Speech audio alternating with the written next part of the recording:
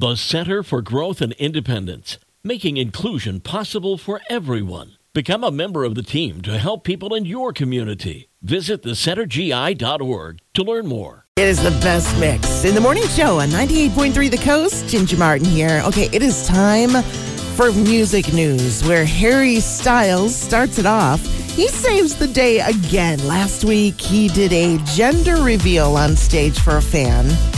And this week, he paused his concert again for another pregnant woman who needed to use the restroom. It all started when that pregnant fan asked Harry to pick out a name for her baby. He always pauses his show to talk to audience members, and that's how that started. And so while Harry was asking her what the gender of the baby is, she told him, you know what, nature's calling. She actually needed to make a quick dash to the restroom, but didn't want to leave for fear of missing any music or more fun banter with the audience. Harry told her he would hold the show with her until she got back. So he continued talking with the audience while she excused herself, came back, and they continued having that baby name discussion, narrowing it down to Stevie or Caleb. She's going to have to make that choice.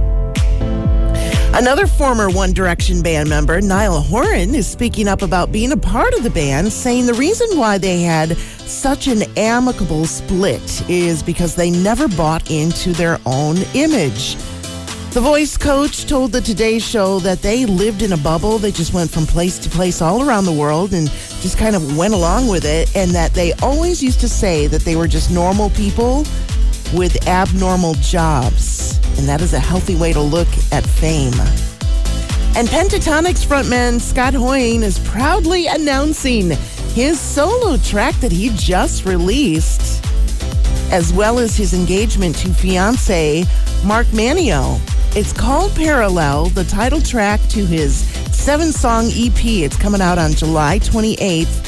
And you can see the gorgeous video shot in Iceland right now at 983thecoast.com. It's under Music News. And there you have it for this Thursday from 98.3 The Coast.